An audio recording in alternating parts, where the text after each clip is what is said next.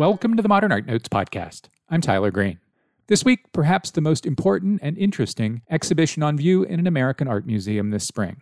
My guest is Elyse Nelson, the co-curator, with Wendy S. Walters, of Fictions of Emancipation, Carpeaux Recast. It's at the Metropolitan Museum of Art through March 5th, 2023. The exhibition interrogates French sculptor Jean-Baptiste Carpeaux's 1868-73 marble bust, Why Born Enslaved, and places the sculpture in the context of art history, French history, racialization, and the representation of black men and women by sculptors in both Europe and the United States during and after the 19th century. The Met has published an excellent catalog for the project. We'll be discussing it during this week's program. It's available from IndieBound and Amazon for just $25. I cannot recommend it enough. If you enjoy the program, please give us a 5-star review on Apple Podcasts or on Spotify. That will help new people find the show. Anything less than a 5-star review actually makes it harder for people to find the show. Thanks very much. Elyse Nelson, after the break.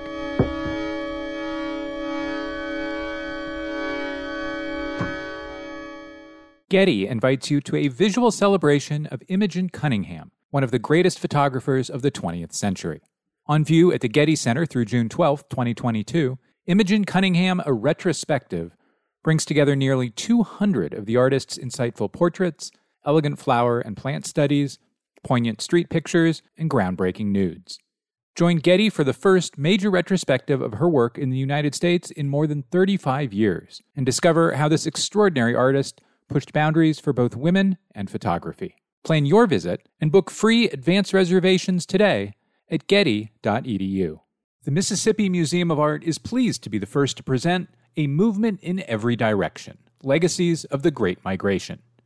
This exhibition asks 12 contemporary artists to trace their personal stories through the Great Migration and explore their family connections to the South. Co-organized with the Baltimore Museum of Art, the exhibition will unveil newly commissioned works across media. A Movement in Every Direction, Legacies of the Great Migration opens at the Mississippi Museum of Art in Jackson on April 9th. Learn more at msmuseumart.org. The Nasher Museum of Art at Duke University in Durham, North Carolina, presents a survey of contemporary art from around the state. The exhibition, Reckoning and Resilience, North Carolina Art Now, brings together 30 emerging and established artists. This group survey, featuring approximately 100 works, presents an expansive view of contemporary art in North Carolina, both in terms of regional geography and artistic approaches. The show includes drawing, painting, sculpture, photography, ceramics, textiles, performance, and experimental video. The artists explore themes surrounding historical and current events, identity, loss, remembrance, trauma, and healing. All works are on view at the Nasher for the first time. Visit nasher.duke.edu. The Scene Changes, sculpture from the collection of Sheldon Museum of Art, presents a broad range of artistic approaches to sculpture, from exploration of the physical potential of material and form to use of the medium's capacity to convey concepts and narratives. The exhibition opens with sculpture deeply rooted in modernism, seminal works by Louise Bourgeois, Alexander Calder, and Isamu Noguchi, each a historical linchpin of the medium's evolution in the 1950s. Moving forward in time and practice, a second selection of works highlights modernism's concern with the distillation of primary form and pure materiality, as seen in works by Anne Truitt and John McCracken. To these, the museum adds simplified forms imbued with implicit narratives, works by Martin Puryear and Ursula von Reytingsvart. The exhibition follows sculpture's progression into a medium that examines contemporary issues and tells complex stories, with works by Leonardo Drew, Nicholas Gallinen, and Amanda Ross Ho. The Scene Changes is on view at Sheldon Museum of Art from February 2nd through July 2nd, 2022.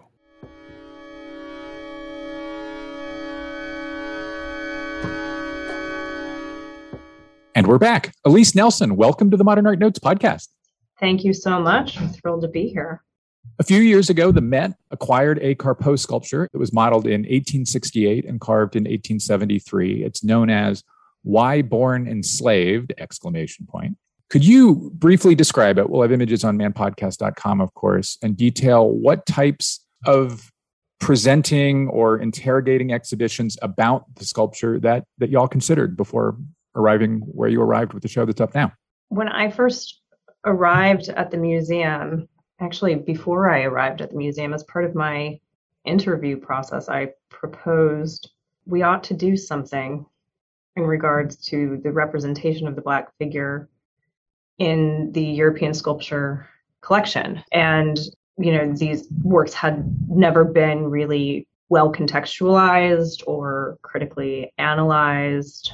And so the idea for an exhibition on this subject matter actually preceded the acquisition of this work, because we already had a terracotta version of it in the collection, which came into the collection in 1997 and was on view in one of our galleries until 2015, and then was briefly off view and then was lent to Denise Morel's Posing Modernity exhibition.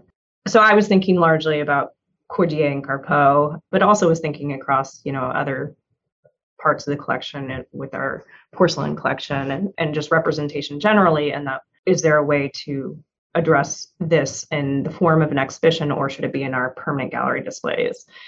So after I joined, it was on my mind, but there was nothing concrete planned. And then within, I think, just literally weeks of my joining the department, Sarah Lawrence, who is the new department head of European Sculpture and Decorative Arts, was presented with this opportunity to acquire a really exquisite marble carved version of Why Born Enslaved. And so she spent that spring, pursuing it and finding a way for us to acquire it. And I supported that acquisition. And as we acquired it, or as we went through that process and immediately following it, officially entering into the collection, I was kind of on my way. And, Sarah posed the really provocative and inspiring question of, can we be other than complicit in the aestheticization of slavery in our display of this work of art? And that was the prompt and challenge that I then, took on and wanted to address. And so the exhibition, the idea of wanting to address this was always around. The focus on this one object came after its acquisition. And the reason I felt like an exhibition of this nature, or that this object could be a great linchpin for this argument, is because it sits at the intersection of so many threads of history of 19th century empire and colonialism. I think it embodies the contradictions that we see across the board in works that carry an abolitionist message. And I was really interested in untangling the many unknowns, or I guess obscurities in our historical record about this work of art, where there have been a lot of positive speculation about Carpeaux's intentions and a lot of focus on the abolitionist aspect, but not a lot of focus on its relationship to ethnography and colonialism. And so I wanted to bring all those large ideas of the 19th century together, and this object became a good mooring around which to do that. So quickly, before we move on, what do we need to know about what the sculpture looks like? Well, okay, so the composition exists in many media, and it's an important thing to understand about Carpeaux's work, that it wasn't originally in any one medium, or we can't identify which medium it was, because he presented both a marble and a bronze version of this sculpture at the 1869 Paris Salon, which indicates that it was always meant to be seen in multiple media. But the work of art is a bust of a woman of African descent who is looking over her shoulder. She is semi-nude. She has a kind of classical drapery that is wrapped around her body, but not covering it. And she's bound by rope, binds her arms and her torso. And as she looks over her shoulder, she, gives a very defiant, powerful expression of resistance. And it's her twisting motion that has been interpreted largely as a symbol of protest or resistance. And that symbolism then is further conveyed through a powerful inscription on its base that reads in French, "Pourquoi naître esclave?" which we've translated to "Why born enslaved?" And it ends with an exclamation point rather than a question mark. So it is both a question and a proclamation, and I think a provocation to the viewers who would have seen it first at the 1869 Salon. The rope also frames one of the subject's breasts, which I suspect may come up later on. We've introduced the Carpeaux, but the exhibition starts before the Carpeaux with kind of a mini history of French sculptors and other Europeans, pretty much mostly Europeans, thinking through the representation of Blackness. Most of these works indeed precede the Carpeaux, which we're going to have fun discussing in the context of your excellent essay later on. So let's talk about a couple of those earlier works before we build to more on the Carpeaux. There are two Houdons in the show from the 1780s and 90s. Why was Houdon trying to represent Black subjects at the end of the 18th century? And how might we consider how he tried to do so?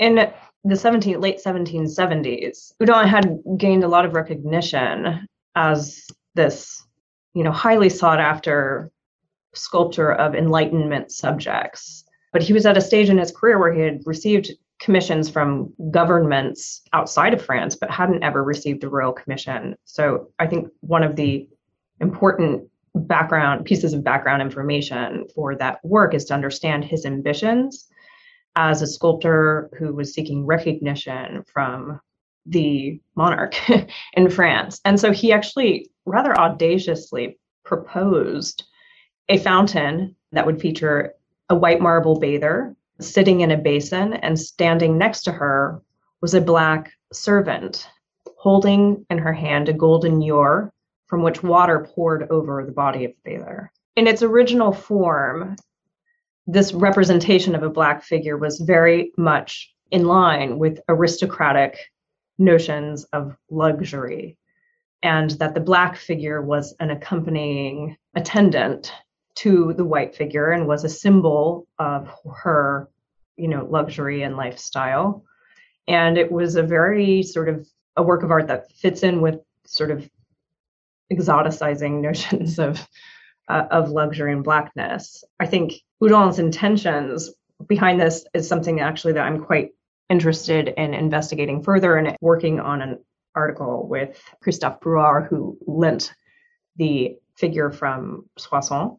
So I think there's still a lot to say about the status of Black people in Paris in the late 1770s, the extent to which Houdon saw Black people around him, and the way in which slavery was both visible and invisible in Paris, because it's unclear where the status of this servant is that she's enslaved or subservient in other ways through a different type of servitude. So this is absolutely not an abolitionist work in its original conception, quite the opposite, and came around at a moment that precedes the establishment of the Amis des Noirs, the French Abolitionist Society, but also coincides roughly with Condorcet's writing about slavery. So it's a moment in time. And then 1794, what happens after is the French Revolution, this massive shift in perspective, right? Let me jump in. The first one dates to about 1781, the first Houdon in the show, and the second one dates to around 1794. So in between. Yes. So I'll back up. So if we're still talking about the fountain. So the fountain figure, or the fountain group, was proposed for the king, but that proposal or commission was rejected. And so instead he ended up selling it to the Duc de Chartres, and it stood or was installed in the Parc Monceau just outside of Paris. And during the French Revolution, it was vandalized and partially destroyed. The marble bather survived and went back to Houdon's studio, where he restored it in part. And today that marble bather is in the Met's collection. And the eerie part of it is that it stands alone now, and people don't have the context or understand that it was originally accompanied by this Black figure. The Black figure is lost. It was cast in lead. And I think it's interesting to speculate about why it was destroyed.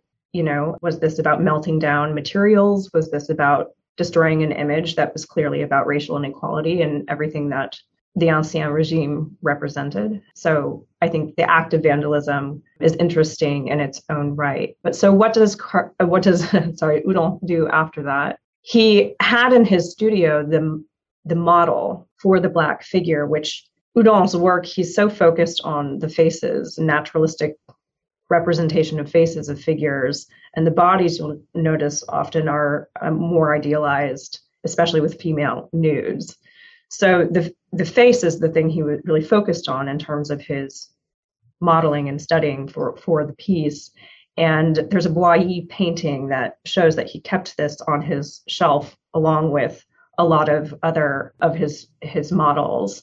So he had, despite the lead cast figure being destroyed, he still had this model in his studio. At one point, kind of finished it and painted it, and it was a full bust.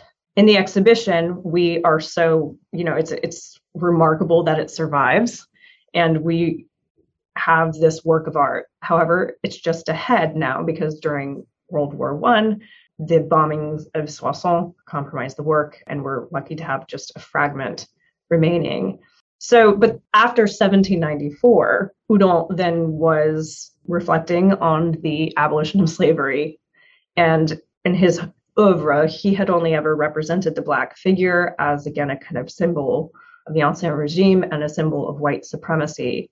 And perhaps in a moment of being quite concerned about his fate under a new government, a revolutionary government, he decided to repurpose that work of art. And he did so by attaching it to a socle or a base on which he inscribed a commemorative statement about the abolition of slavery in 1794. So he's recontextualized and repurposed essentially a model that he had in his studio to commemorate something new and mark a change in the status of the Black figure or of Black people in France. And the base is still somewhat legible, and people can see it in the show. Yes. So it was his original model, which he attached a socle to it. But what we have in the show, because the original model is just a head at this point, is that he made miniatures as well for a commercial market to sell. And we have, thanks to the bequest of Jane Reitzman, one of these miniatures in the show. And it's the first time these have ever been paired so that people can really see what the original looked like. It's a painted terracotta with that base, so you can see the inscription and read it. And we've transcribed it in the book. There's a bronze version made by Thomire in the 19th century that's in Paris, so you can see the intact bust and socle in other forms. But this miniature is special because it's from Houdon's studio. It's not made sort of outside of his studio. The next work that precedes the Carpeaux that I'd like to raise is a sculpture by Bartholdi from 1863-64, sculpture known as Allegory of Africa because it was created for a monument commission. It's in the National Gallery of Art's collection. It comes to your show from them. It seems to me that it nods to or might descend from a famed European standard, in this case, Leonardo's 1526-31 Night at the Medici Chapel in Florence. What is Bartholdi doing, adding, and constructing? Yeah, so Bartholdi receives a commission in the 1850s to create a monument to commemorate a French admiral, Bruat, who was responsible for leading a fleet into Algeria in 1830 for the violent invasion of that country in the beginning of French colonialism in North Africa. Following that was just an esteemed and celebrated French admiral who continued to lead other colonialist missions to expand the empire into other parts of the world. So this fountain was meant to be a celebration of his stature in Colmar. And Bartholdi decided that the fountain, he would look to our historical sources of fountains of great rulers, leaders, generals, etc. And so he's very much, I think, looking to Rome, looking to Italy. You think of all the great fountains in Rome. And so he structures this fountain as you have Bruat on top, standing as a large-scale, full-length statue. And beneath him are the four parts of the world into which he led these colonial missions. So it's Africa, Oceania, Asia, and the Americas. So the admiral himself represents the all-powerful Europe and European supremacy. And there's a visual hierarchy that is very clearly made or conveyed through this monument. So at the bottom, you have the allegorical figures representing these parts of the world, and the figure of Africa is, lounging in the seat of a kind of Greco-Roman river god. Again, I think very much evoking classical and Renaissance representations. And he has a kind of stoicism and seriousness and a very beautiful, posture and body type.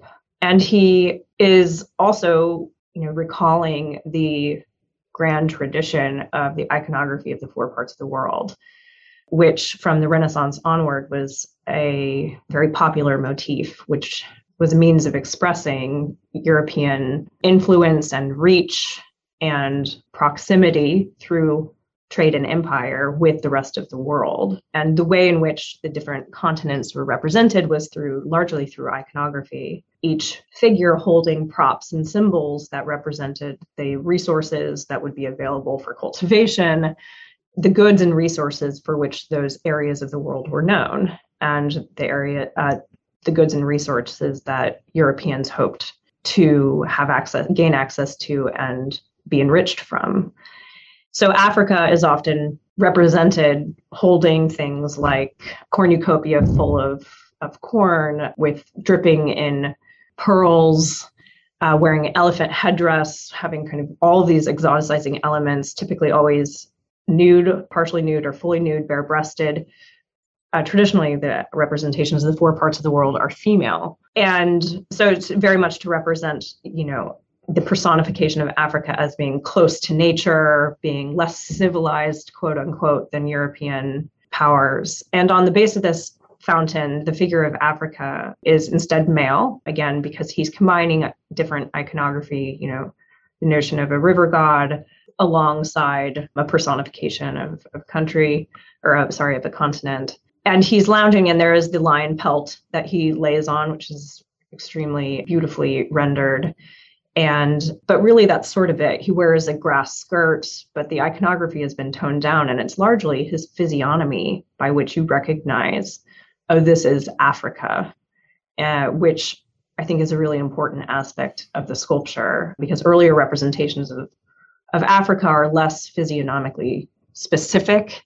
And here we see that Bartholdi is very focused on this notion of identifying a place based on notions of race as defined by skin color and by facial features, by hair texture, physical characteristics. Peter Camper's facial angle, all that good pseudoscientific response to the Enlightenment. Yes. He says sarcastically. So the French abolished slavery, not for the first time, in 1848.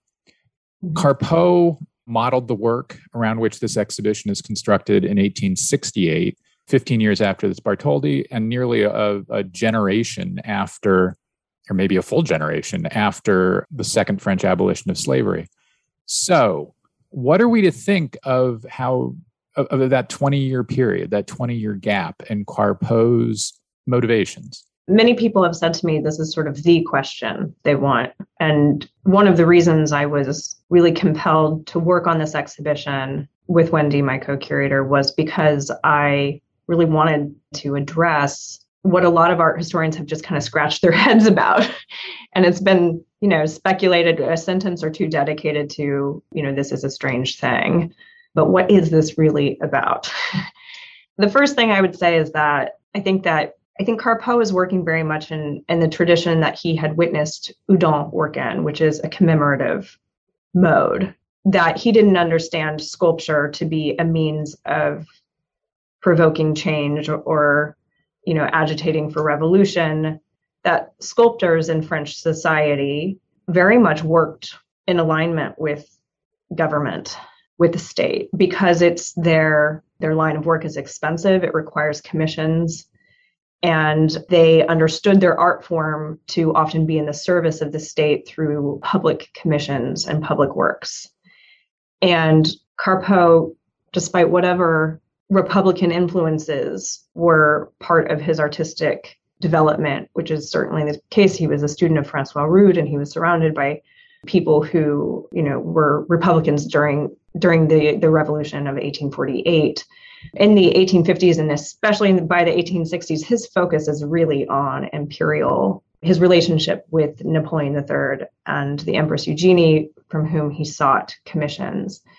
So why does he come to this subject so much later?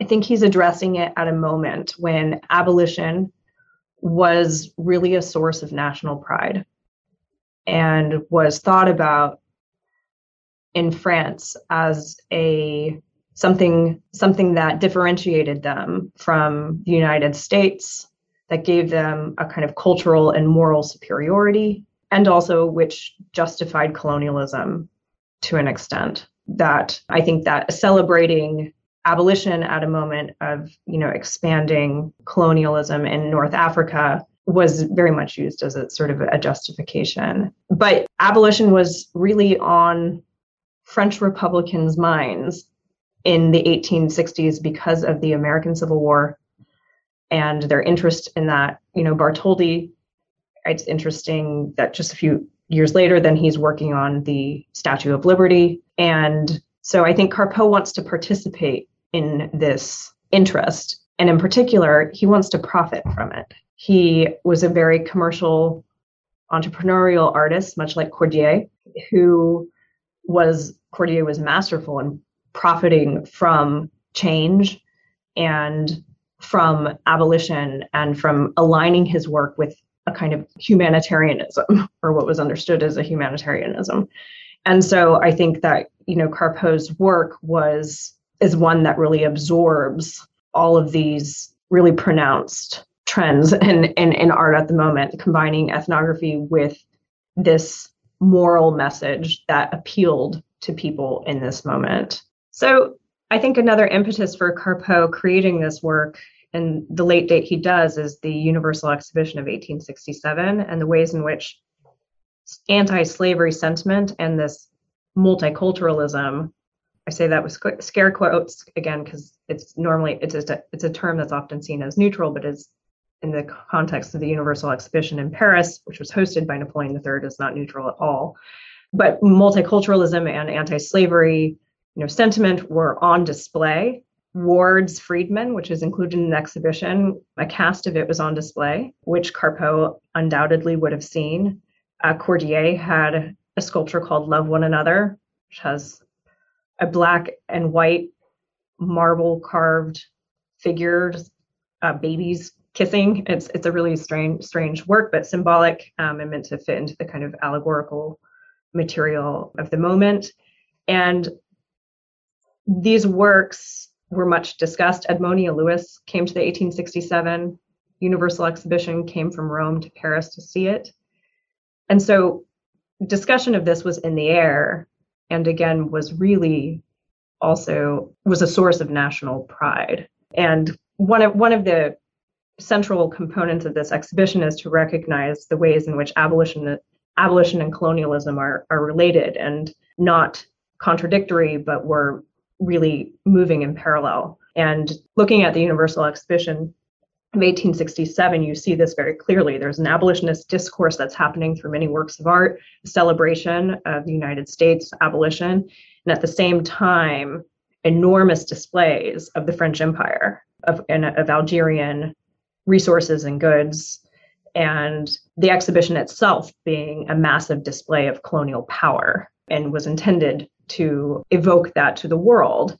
And that Carpeaux's Why Born Enslaved is developed out of a commission for a fountain that would represent the four parts of the world, situated on the symbolic meridian line between the Luxembourg Palace and the Paris Observatory.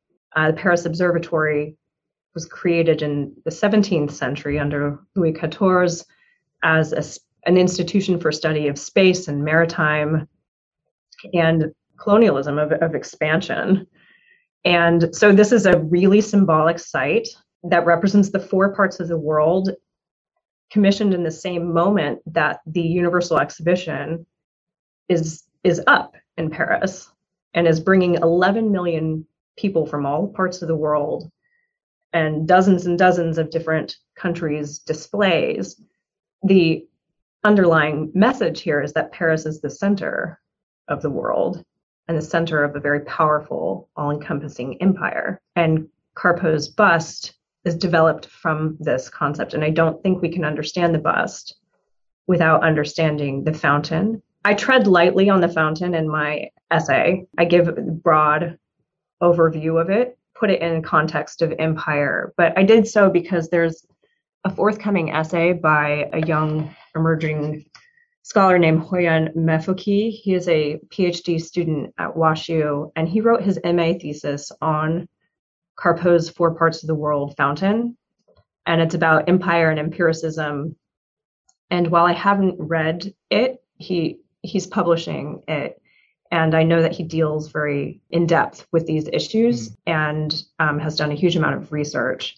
So I've, footnoted him, knowing that the fountain, and it's really knowing that he gives a really nuanced read of the fountain in the context of empire, of Haussmannization, and of Napoleon III's imperial pursuits. Maybe of the things you're thinking of is that there's I don't know if this is your word or mine, but there's a certain performativeness at work here that you suggest in your essay, both on the part of the artist and also the presumed patron, Eugenie.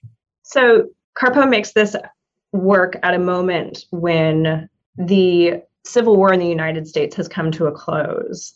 And I think it's really important to note that while the results of the Civil War were celebrated by French Republicans, the French state remained neutral in the affair for business, for commercial reasons, to sort of not rock the boat with important trade agreements they had, but also that Napoleon III was not very quiet about his actual support of the South, mostly because they were his kind of passageway into Mexico. But I also think, and I can't prove this, but I feel strongly that Napoleon III didn't think that slavery was actually over.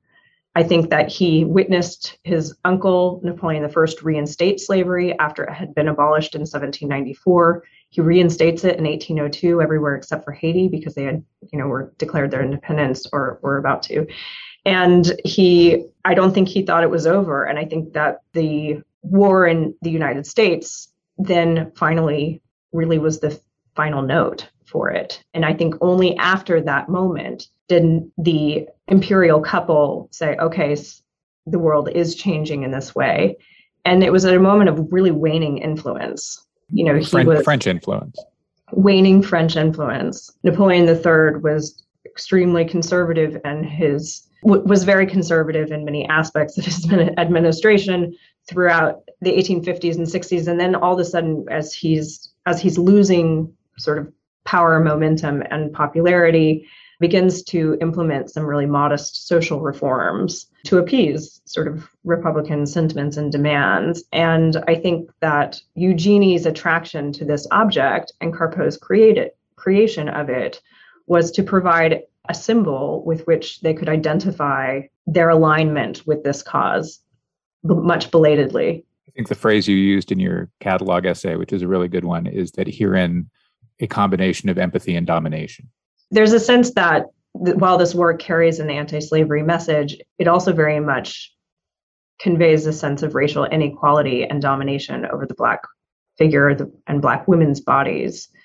And while many people see this as a contradiction, it's also perfectly in line with where French society was at that moment and what the really priorities of the imperial couple and of the state were at this moment was abolition is over, we condemn slavery, but we also need to continue justifying colonialism and our pursuits, which are based on and tethered to notions of inequality of the races and of white supremacy and superiority over other groups of people.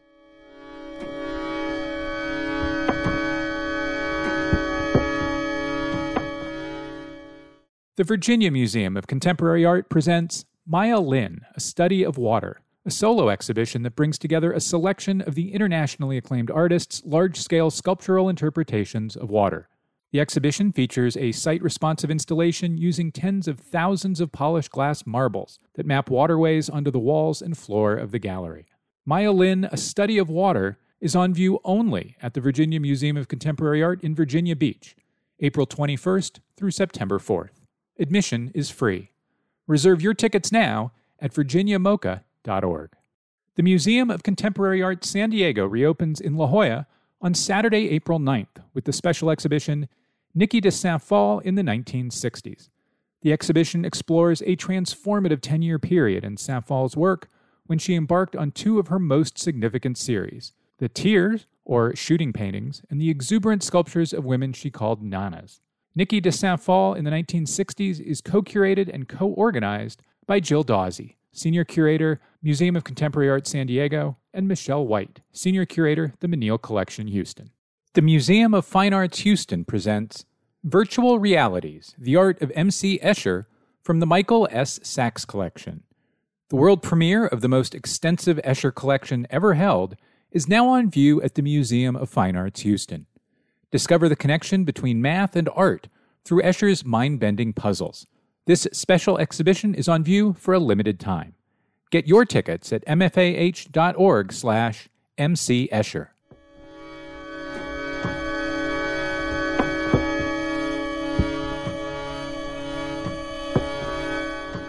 How might we, or how do you consider the female body and the nude in the 19th century French sculptural tradition, almost always, culturally and politically constructed into whiteness, and the presentation here of the Black female body by Carpeaux and the other French artists in the show? Does anything migrate from one approach, the construction of whiteness, into the address and construction of Black subjects? One thing that's very pronounced in Cordier's work is the ways in which he kind of assimilates the Black figure into Western and white notions of beauty and classicism. And this has been interpreted in a number of ways. First, I'll say, how does he do this? By, cloaking his figures and sometimes classicizing, drapery. I'm thinking the woman from the colonies that's in the Met's collection is, in some ways, very much evokes a Roman imperial bust with colorful marble, luxuriously draped, and she has an extremely sort of dignified and serene expression on her face. And so in many ways, there's an effort to ennoble the Black figure in the work of Cordier. On the other hand, that sense of ennoblement is met with an, exoticism and an ornateness and an effort to differentiate the Black figure and the fact that they're always depicted as a typological, as opposed to known individuals whose humanity is on display. Instead, it's tropes and notions of what Blackness is. And James Smalls writes about this in his essay, I think very convincingly, that the act of assimilating the Black figure into Western conventions of beauty is not politically neutral. It is quite charged when you consider the efforts to expand French influence and French culture into Algeria and Africa in order to, again, quote unquote, civilize people who the French perceived were inferior. So I think his works very much embody this notion of an aspiration for what empire might achieve by assimilating the Black figure into Western notions and ideals. Cordier writes about his interest in depicting the beauty of different peoples based on their own standards of beauty and not kind of assimilating or absorbing all figures into a Western notion. But his work doesn't necessarily do that. But it's interesting that he was kind of using that language and thinking about it.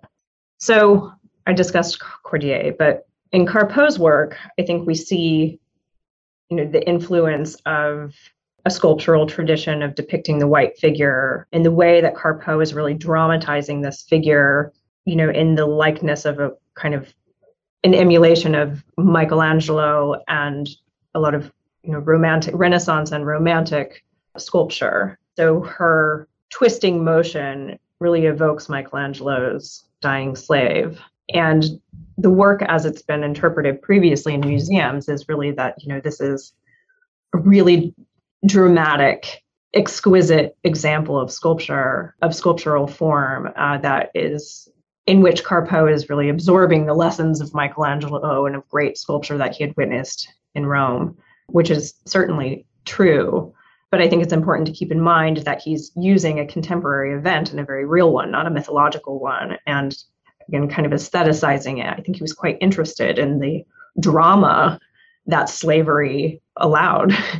I think we see this in his sketches, that he's going through his kind of Rolodex of art historical sources of Andromeda and Michelangelo, and thinking about different captive types and how he can imbue his figure with maximum emotion and dramatic effect.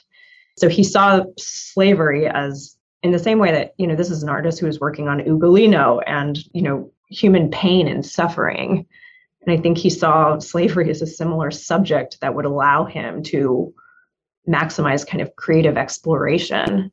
And so the part of the appeal of this work is that it's extraordinarily beautiful in its artistic conception. And it's that pull and appeal of it that I think, I really wanted in this exhibition, and Wendy and I felt so strongly about, to really put into question, so that you're made aware of this tension that exists by the beauty of the object and then the pain that it represents. So you mentioned James Smalls a moment ago. His essay, it's really good.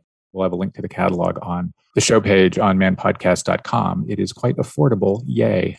Smalls writes in part on the powerful confluence of bigoted and racializing pseudoscience and the French realist tradition, which come together in a lot of the works in this show. How did the joining of those two tracks, if you will, help create ideology and help inform, create, extend the French idea of the French nation? I think naturalism has a long tradition in French sculpture. And the closer, I think something that is often misunderstood in art history is that there's a notion that the more naturalistic something looks, the more real it must be. And that there's a kind of truth behind naturalism. And furthermore, that naturalistic works, therefore, are not symbols. So there's often been a misunderstanding around works that are highly naturalistic and have been described as ethnographic, that they are sort of scientific, when in fact the argument we make in this exhibition is that these works are no less symbolic and that they are their own form of allegory. And this is something that, we held a convening of scholars in March of 2021, external scholars, to just really kind of brainstorm around ideas on this exhibition and to help inform our perspective. James Smalls, Adrian, all the writers of the book were present, as well as others. And something that came up at the convening was, isn't ethnography allegory? And I think it is. So I think there's a dovetailing of naturalism and these pseudosciences, and the naturalism helps to veil the construction of race that is happening, which is entirely contrived and gives it the appearance of being real, true, and natural. Ethnography was a science that's now been debunked, but a really a theorization of the humankind as divisible by skin tone, and that humans could be categorized and then therefore placed into a scheme and hierarchy based on their physical attributes, which were then related to internal characteristics as well. And art has played a really powerful role in concretizing these theories by reaffirming typologies and reaffirming notions of Blackness versus whiteness.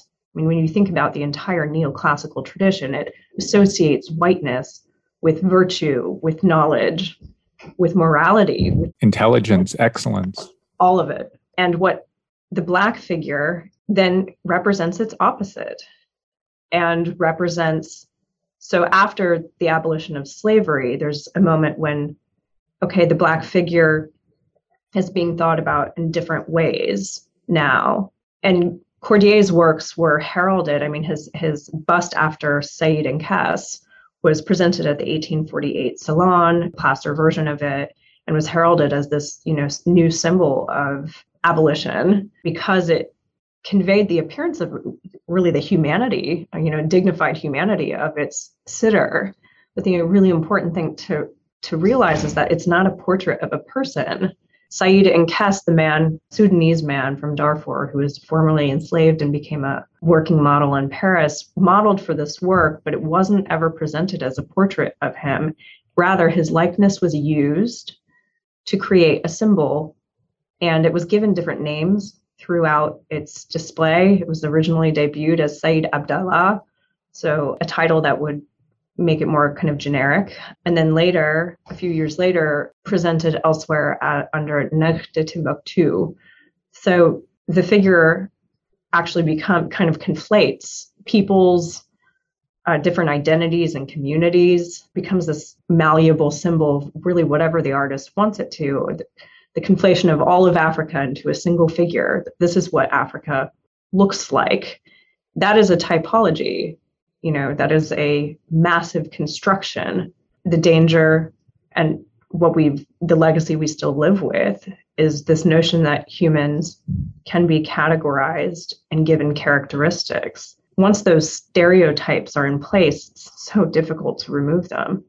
And it's something we thought about even in the show. We're putting these works out on view in order to put them in a critical context and bring them together and tell this, what we think is a critical reevaluation of these works, but we also recognize that in putting them on view, their gravitational pull continues. It's worth noting that art was really important in the construction of the pseudoscience and philosophy you mentioned. So when George Glidden and Josiah Nott, who contributed one of the first and most significant American contributions to the transatlantic construction of race and whiteness, write their landmark book, they include Renaissance sculptures of people constructed as white as their ideals of whiteness, as if they were actual people and not sculptures, right? So art is implicated in this from the start. And it must be said, present project accepted, this is a story that art historians and this is a history that art historians and especially Americanists have not tripped over themselves trying to address, shall we say. The elision is, we need to be honest with ourselves about what this elision is, because something about this exhibition, my essay is, there's some original research, but actually for the most part, this information is always been out there, readily accessible. And ignored and elided, as you said. Yeah, it's really discredited. James Smalls's work has been around for a long time, and it never made its way into museum labels. Yeah. Speaking of George Glidden in kind of a backdoor way, Glidden was America's first important Egyptologist, which is probably giving him a little more academic cred than he deserves. But for the purposes of America, he was it.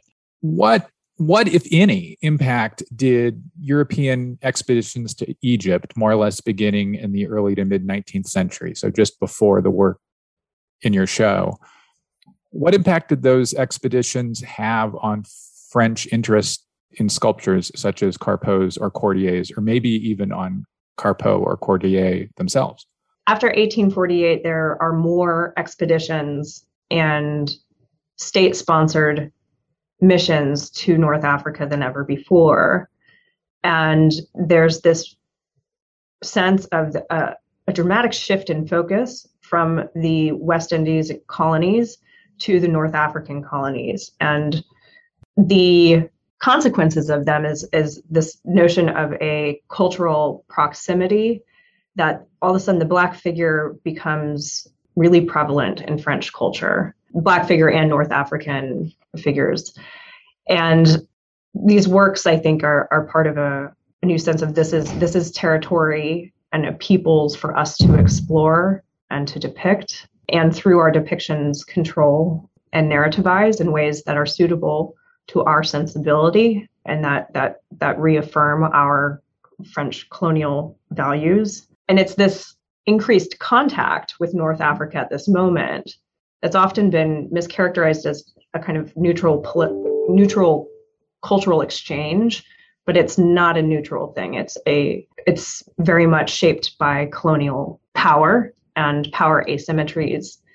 And we see this in the way that these figures are depicted. But this moment also marks, again, the increase in imagery of the Black figure, because there's increased contact. And so you see Black figures in art throughout the 1850s, 60s, and Carpeaux's work is a product of this. And art history has often celebrated this as its representation. There was a dearth of Black figures in painting and sculpture, and now there's a lot of it, and it's representation. And one thing that we try to really dive into in this exhibition and critically address is what constitutes diverse representation and what does not. And so that's why it's really important to recognize that while living models posed for these works, they are not representations of people as individuals with their individual humanity. They're depictions of typologies, and that people's likenesses have been morphed and manipulated by white artists to convey ideas and ideologies that would reinforce a colonial perspective. It's also really interesting to me, and I don't think we need to spend time on it, that everything we've discussed in the last 15 minutes has enormous implications for the development of French modernism. So this is, we are not discussing a moment that is frozen in time. We're discussing a moment in constructions, both pictorial and philosophical and political. I guess that's not both. That's all of those. That carry forward into the 1900s in the major instigating works of French modernism, such as Matisse's 1907 Blue Nude, which is probably a painting of a photographic representation, and of course Picasso's Les Demoiselles, and then in both of their oeuvres thereafter. Yeah. I want to close by asking you about kind of one of the core strategies behind the show. Y'all could have let the 19th century stand on its own. You could have offered, for example, contemporary to Carpeaux and Cordier examples of Black achievement that would have given lie to some of the constructions within Cordier's work, within Carpeaux's work. Instead, accepting an Edmonia Lewis, for example, you address the fictions Cordier and Carpeaux extend by including the work of contemporary to us artists like Kara Walker and Kehinde Wiley. Why that way? Why the contemporary? Why adding work contemporary to our present? Looking across the canon of European art, I felt that there were very few foils and works that would complicate and refuse Carpeaux's depiction and the ideologies that it represents. And Black self-representation in particular is hard to find in the European tradition. So I would already be moving to American art, and that was our inclusion of Edmonia Lewis felt critical because we wanted to represent that. And just in the exhibition, we give that work pride of place, where it's in direct conversation with Carpeaux's piece. So you witness the differences between a white male French artist, his idea of what a depiction of a Black figure looks like 20 years after the French abolition, versus what Edmonia Lewis's depiction of what freedom and the Black figure look like in 1867, just 2 years after the ends of the American Civil War. And of course, she makes it in Rome, so there's a direct European connection too.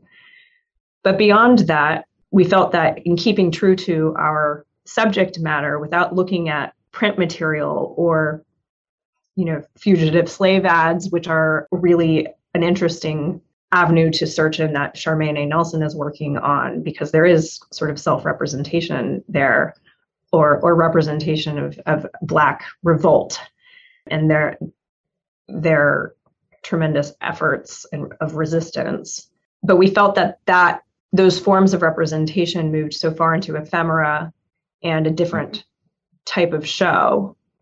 And one of the points we really wanted to make in this exhibition is that fine art, sculpture and painting, really weren't doing the work of abolition, weren't promoting the cause. They were commemorating it after the fact through the nationalist perspective of those in power.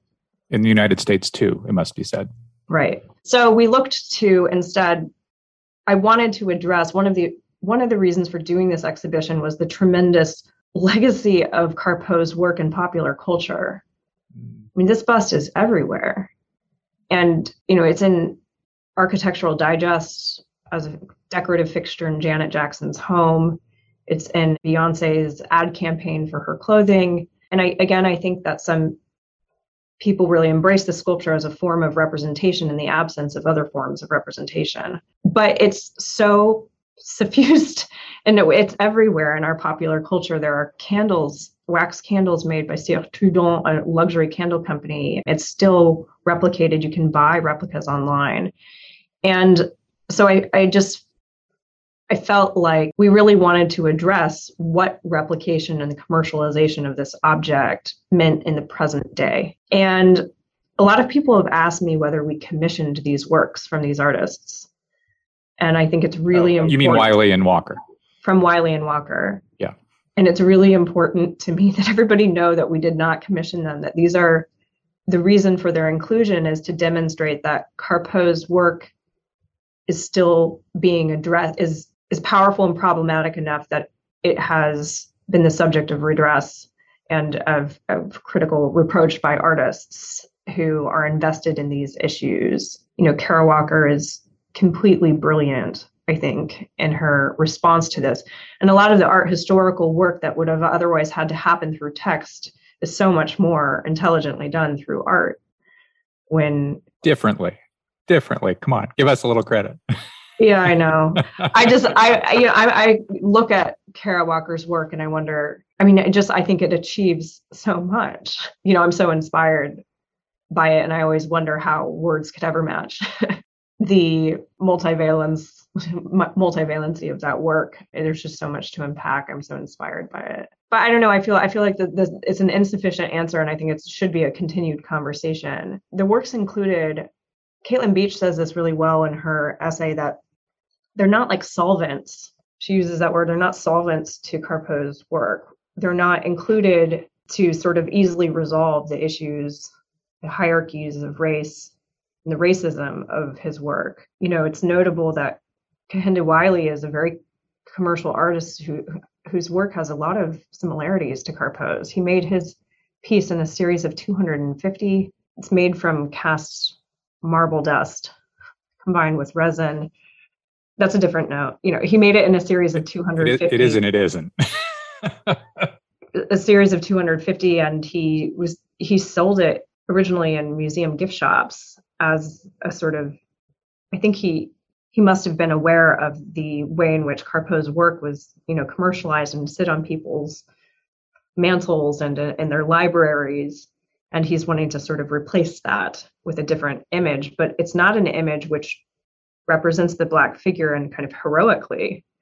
I don't see it that way. He looks over his shoulder with a really harrowing expression. And unlike Wiley's other works where the Black figure stands in for, the Black figure replaces these grand, heroic, you know, monarchs and kings and powerful figures. This is a contemporary Black man standing in for an enslaved woman. And the ghost of that famous pose is still present. And so I think he's really thinking about the horrific legacy of the ideologies that underpin and the effects on that contemporary Black men like that represented now live through and endure. And while the ropes are absent, I find the truncated arms still very eerie. His hunched shoulders and his look over his shoulder, so insinuating his arms are behind his back. Elyse Nelson, thank you. Thank you so much. I've listened to this podcast for so long. I'm really honored to be part of it.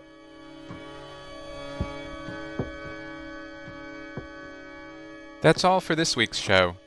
The Modern Art Notes podcast is edited by Wilson Butterworth. Special thanks to Steve Roden, who created the sound for the program. The Modern Art Notes podcast is released under a Creative Commons license. Please visit Modern Art Notes for more information. Thanks for listening.